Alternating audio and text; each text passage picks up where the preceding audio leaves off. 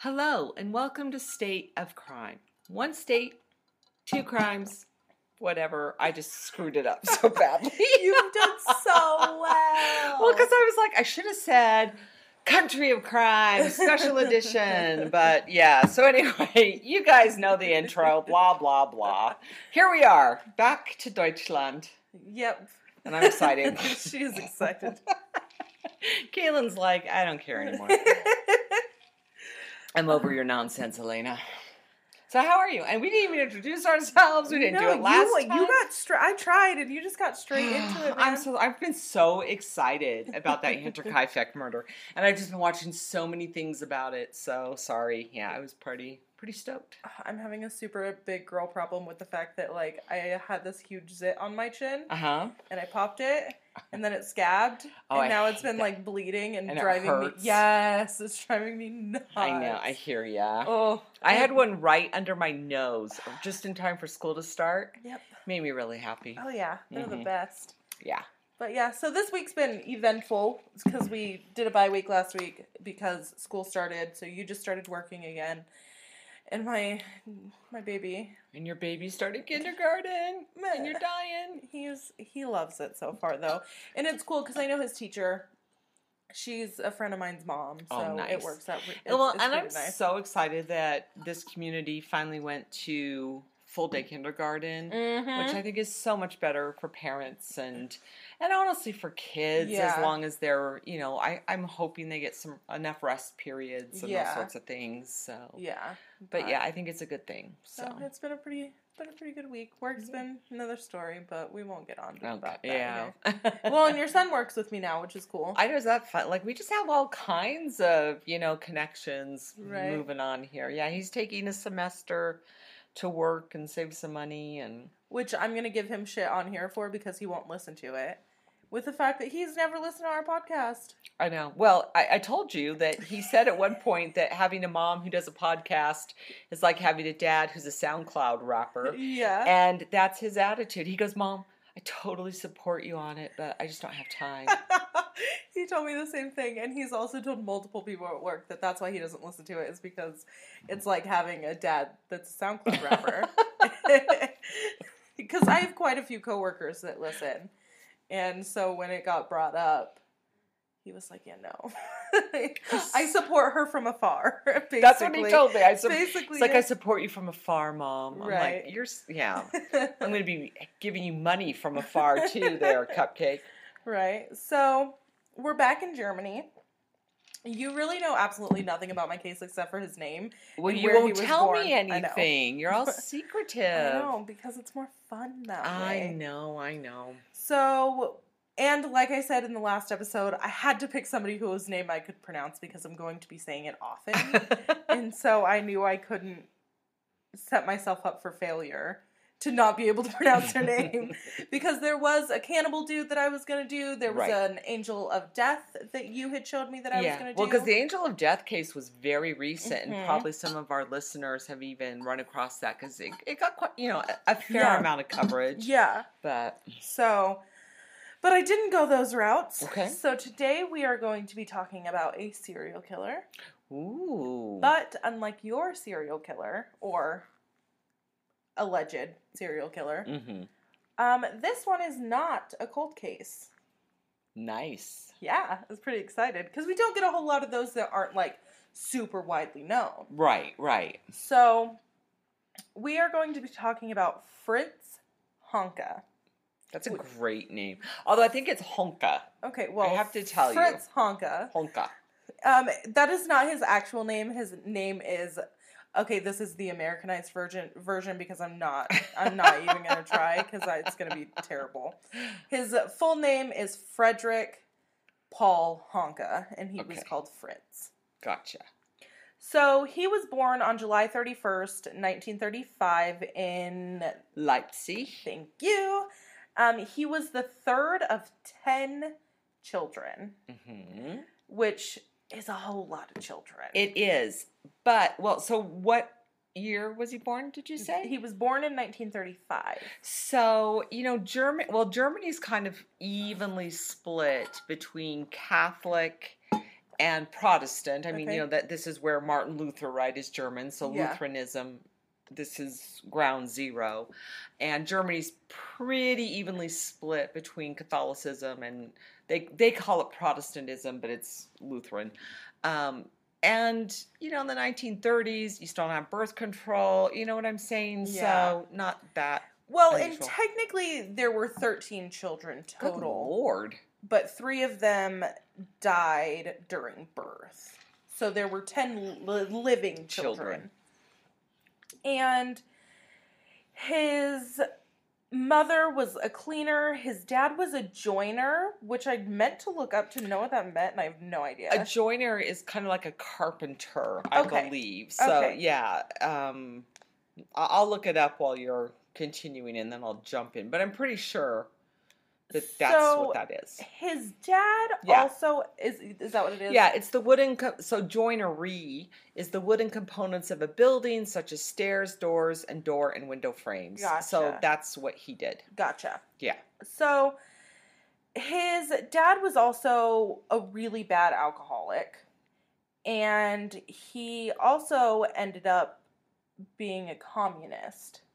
Oh, his dad did? Yes. Okay. So, and again, the very first concentration camp that was built in Germany was built for communists because the Communist Party were the biggest, I guess, kind of rivals to the Nazi Party. Gotcha. And so as soon as Hitler came to power, first thing he did was rounded up the communists and had them locked up. So he then later, Fritz tells during his trial that he talked about his youth and he said that both he and his father were in a concentration camp.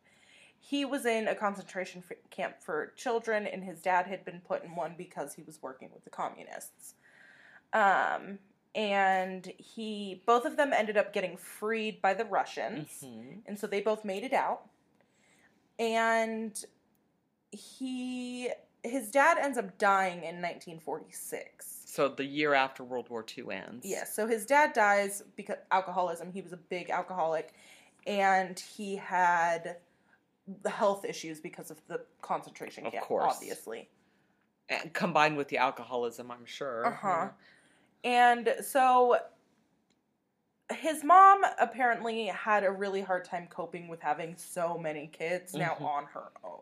Okay. Which makes sense. Of course. Because it's a lot of kids to do by yourself. And then knowing that your husband and your son, mm-hmm. and I don't think people understand how traumatizing it was for the German people themselves to live under the Nazi regime, mm-hmm. And especially if your husband was in a camp for being a communist, this poor woman, I can't imagine how horrible it must have been for her. Yeah. And, Leipzig,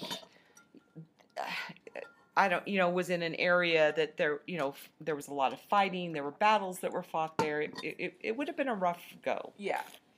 So, when Fritz was in his 20s, he went to, he tried to be a bricklayer. Okay. Because, it was kind of what his dad did, and so he's, trying to figure out what he's going to do. So he starts an apprenticeship, and he very quickly realizes that he's allergic to wet cement. That's an interesting allergy, but okay. Right? But, if you think about it, that made me think of the fact that I could be, because of right now, I don't think I'm allergic to anything. Right. But there could be some wild fucking thing in the middle of nowhere that I'm allergic to, and I'll never know because I will never come in contact with that thing. This is true. You know what I mean? It's it's a strange thing to learn, oh, I'm allergic to wet cement. Yeah. Or some wild flower. You know what I mean? In the Himalayas that only grows there. Yeah. Right? Yeti fur. I'm allergic to Yeti fur. So, because of this allergy, he had to quit this apprenticeship. Okay. So, after this, he then moved to West Germany in 1951, and he started working on a farm as a farm worker in a small village. Oh, hold on. You can put on my glasses? Yep. Brockhofe on the Lunenburg Heath, which is a very famous region of Germany, by the way. Okay. So he ends up sleeping with a woman named Margot, and they have a son. Okay. Out of wedlock, Yeah. mind you. Which was, probably pretty, not unheard of, but still kind of scandalous. Yeah. I'm assuming it's 1950s now that we're up to, 1950s Germany. And he ends up having to pay alimony, and then he leaves the village he was working in. Okay. So in 1956, he came to Hamburg. Is that right? Hamburg. Hamburg. Yes. And he ends up becoming a harbor worker at... You keep shoving this at me. Oh, good Lord. At the Hochwasserwerke Deutsche Werft. Sure. No idea what that means, guys. By the way, the Beatles were also playing in Hamburg in the early 60s. That's kind of where they gelled as a band. That's cool. Yeah. Nice little fun fact. I'm just full of them. I love fun facts. So he ends up getting in a car accident in 1956, and he smashes his nose. Okay. And I mean, I feel like plastic surgery wasn't like a thing back then. No, and yeah. I mean, it exists, but I'm sure not for Oh, sorry. Yeah, sorry. That's something for very, very rich Hollywood starlets, and that's that's it. And socialites. Even before this, he was just not an attractive dude, and so now the smush nose made it even worse. And it also gave him a permanent squint, so he was always squinting, which is probably just makes it... I'll show you a picture later. He's creepy looking. Okay. And in 1957, he gets married. Okay. And they have... So he's, he has a permanent squint and a smush nose, but it's not interfering with his dating life. Exactly. So he gets married, he has a kid, and he has a son called Fritz. Mm-hmm. So, nice common name. Right. But the marriage did fail. Okay. And they separated in 1960. Okay. So they were married for about 3 years before they separated. And the neighbors talked a lot about, fights, violent fights that they would have in their apartment. I was just going to ask if there wasn't some domestic abuse here. There was. Okay. Yes. And the couple ends up reconciling. Okay. And they decide to get back together. Why do people do that? Because they're stupid. Because then they separate again for the second time in 1967. Okay. So he moved to a neighbor in Hamburg in 1967. And he lived with his ex-wife for a while. Alrighty. Which is strange. It is, but then again, housing in Germany has always been kind of difficult to come by. It's not always just a matter of, hey, I'm just going to move apartments. Sometimes it takes a while just because of, close quarters, whatever. So maybe not too unusual in that perspective. Okay. So in December of 1970, he was working as a night watchman, and he lived either on the property or right near the property. It was kind of one of those where he was working in exchange for a place to live. Okay. And all of his relationships at this point have failed. You know what I mean? Uh-huh. He ain't a cute dude. At this point, according to him, everything is just kind of spiraling down. He's spending most of his nights in pubs and drinking, getting drunk. He's an alcoholic like his dad. Okay. And things are just not really going well. And where he lived was really close to the red light district. And so he then starts he starts getting more involved with the prostitutes. Okay. And he would bring them back to his house, and it was less of him paying them for sex and more of because most of these women in this time really didn't have a place to live. They didn't really have families around, and that's why they were targeted so much. So was prostitution legal in Germany at this time? Do you know? Not a clue. Okay, because it has been, it is now, although this was in 1970. Pretty heavily regulated. Mm-hmm. So, but keep going. Sorry. So, he brings home a prostitute, and normally when he would bring them home, it was more of like, if you sleep with me, I'll give you a roof for the night. Okay. You can stay here. So here. He was just trading a place to live instead of money. Exactly. Okay. And he brings home 42-year-old Gertrude Bauer. Uh-huh. And she was a hairdresser and occasional prostitute. So just like a side gig to make some extra cash. And she brought him to his apartment. And it's not really specified exactly what happened, but something happened. And she ended up saying she didn't want to sleep with him. Okay. And he didn't like that. Uh-oh. That made him very angry. So he strangled her to death. Oh my God. And then, after he strangled her to death, he realized he had to figure out a way to get her body out of his house. Mm-hmm. Right? Well, he ends up cutting her limbs off. Oh God. Okay, so by the way, I'm going to interrupt you just for a second. Yeah, it's been legal in Germany, so even at this time it was legal. I'm sure it wasn't as heavily regulated maybe as it is now. So he then sawed her body into pieces. He wrapped them up and hid them in like various places around the area. Oh my God.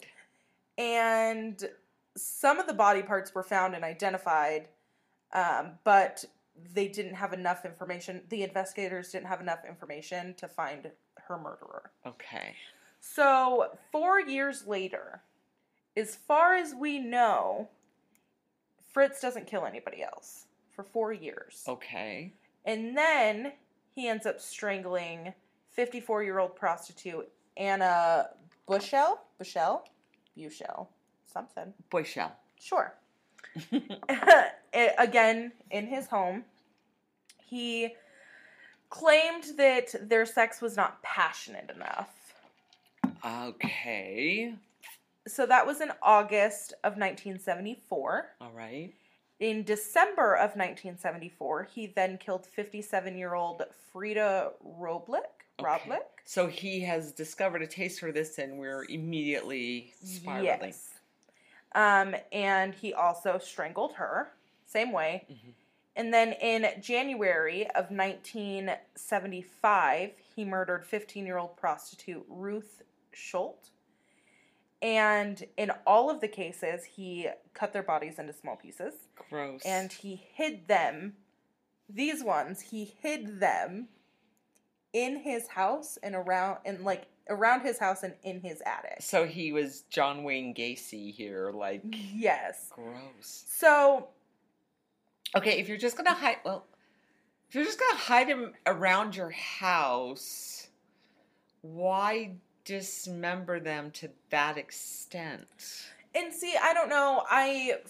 Unless that's part of his. So from what there were a couple of places that I saw, kind of like his reasoning behind it was more like he realized that he wasn't going to be able to get them out of the house whole, and also from what I understand is he didn't keep all of the body parts in his home. Some of them he disposed of like in a dumpster. So this was more kind of trophy keeping, maybe, sort of? I just still don't understand. Right. It's really weird. Yeah. So none of these last 3 women were reported missing to the police. Okay. And he eventually, what happens with dead bodies if they do not get treated correctly? Well, they rot and they smell. They smell.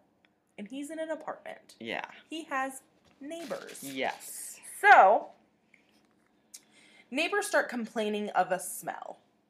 It is this disgusting stench coming from this dude's apartment. Right? He tried to mask the odor. Oh, God. And eventually, when the police come to knock on his door to try to figure out what the fuck is going on in this apartment. Like, what the fuck is that smell? Right. He tells them that he is engaged to a foreigner. Uh-huh. Or married to a foreigner, one of the two, and that sometimes her cooking smells really bad. If your cooking smells like what rotting flesh smells like, you're doing something wrong. Yeah, you got a real issue there, dude. Right. Oh my God. And this is the land where people eat sauerkraut, so they're used to bad smells when they cook. Yes. Ooh. And guess what? Oh God. The police bought it. Are you kidding me? Ugh. So dumb. Eventually, on July 15th, 1975, his apartment building catches fire. Okay. By accident? The firemen come in the apartment and they're trying to put the fire out, as firemen do. Okay. And yes. They discover a partially decomposed female torso in a plastic bag. So by the time that the fire gets put out, the police automatically are opening an investigation. Right. And Fritz was at work at the time and was arrested when he went home. And on July 29th, 1975, so about 2 weeks later, he confessed to murdering all of the women. But he then, in November of 1976, withdrew his confession and said he didn't remember anything. Oh, I love it when people, that's the 3-year-old defense. You know what I mean? I don't remember. Like, who thinks that they're going to get away with that? And yet you hear that all the time. I don't rightly recall. I'm not sure. I don't really remember. That's when you know you're guilty as hell. Exactly. So, while he was in custody, he said that he killed the women because they mocked his preference for oral sex over straight intercourse. Yeah, right. And I like the way the story keeps going too, and it's their fault for criticizing his sexuality in some way, which he's like an OG incel, you know? Oh my God. Okay. Now he goes to court, and he is found guilty. Good. On 1 count of murder. Only 1? And 3 counts of manslaughter. What? Mm-hmm. How? Mm-hmm. How? Are you ready to get No. Really... Oh, God. You chose this just to get me riled up, didn't you? Maybe a little bit. Yeah, I can tell. And I could pronounce his name, so... I can pronounce the name, and Elena's going to lose her effing mind. Okay, go. Yeah, 2 birds, 1 stone, man. There you go. So, he ends up getting sentenced. Do you want to take a guess? Oh, God. I love making you guess. 10 years. 15 years in prison. But not in prison. Where's he going? A psych hospital. Ding, ding, ding, ding. And you know what? I will bet you $100 gajillion the fact that he had spent time in a concentration camp is why he got all this lesser stuff. Also, they said that his alcohol abuse, because he was such a bad alcoholic, it was considered a mitigating factor, and because it diminished his mental capacity. Okay. Now, Grr. He was released from prison in 1993. Oh my God. Mm-hmm. And he immediately killed somebody, didn't he? He spent after he got out of prison, he ends up going to a nursing home. Okay. Under the name Peter Jensen. And he died in a hospital in Langenhorn, Hamburg. On October 19th, 1998. So he only lived 5 more years. Mm-hmm. Wow. Right. But I will bet you that that's why. Now, there is a novel by, I'm going to screw this name up so badly, but I'm going to try. A German writer, Heinz Strunk. Mm-hmm. I like how you said that with such Strunk. English name of the title is The Golden Glove. Okay. And it was published in 2016, and it won a literature prize and a book fair prize. And it tells the story of Fritz, and the name of the book is one of the bars in which he would meet his victims in. Oh, okay. So the Golden Glove was a bar. Yeah, that he would meet all of his victims, or not all of them, but the majority of his victims in. There is a director, a German director who has the rights to the novel and has made a movie adaptation, and was released this year, and it is also called The Golden Glove, but it has its German name. If you want Der Goldene Handschuh. So that's cool. I have a hard time. I can do it sometimes watching movies in other languages, but sometimes I get distracted because I watch all my TV with subtitles anyway. Yeah. Because like kids. Yeah. Like I got a kid. He's not gonna be quiet enough to let me see who's killing who on the TV. You know what I mean? But I think it's different when I can hear. It's very different, I think, when you're listening to another language and reading. Sometimes that can be confusing, I guess. I don't mind it. I really don't. I don't mind if it's a language I speak, I don't speak. Well, I mean, there's been a couple of movies, like on Netflix, that I've gone into like a rabbit hole, and then I start watching movies in foreign movies in other languages and stuff.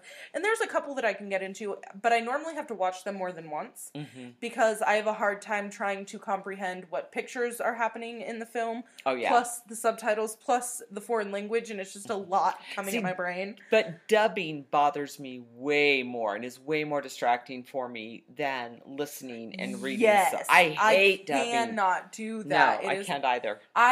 Even when I'm like watching a show or YouTube or something, if their audio and their video is off even by a millisecond, I won't watch it because it drives me nuts. Same. I can't do it. I'm the same way. Oh, that's a crazy case, though. Yeah, I mean, such a crazy case, right? Yeah. And like I said, I'm still sitting here. I'm just obsessed with that.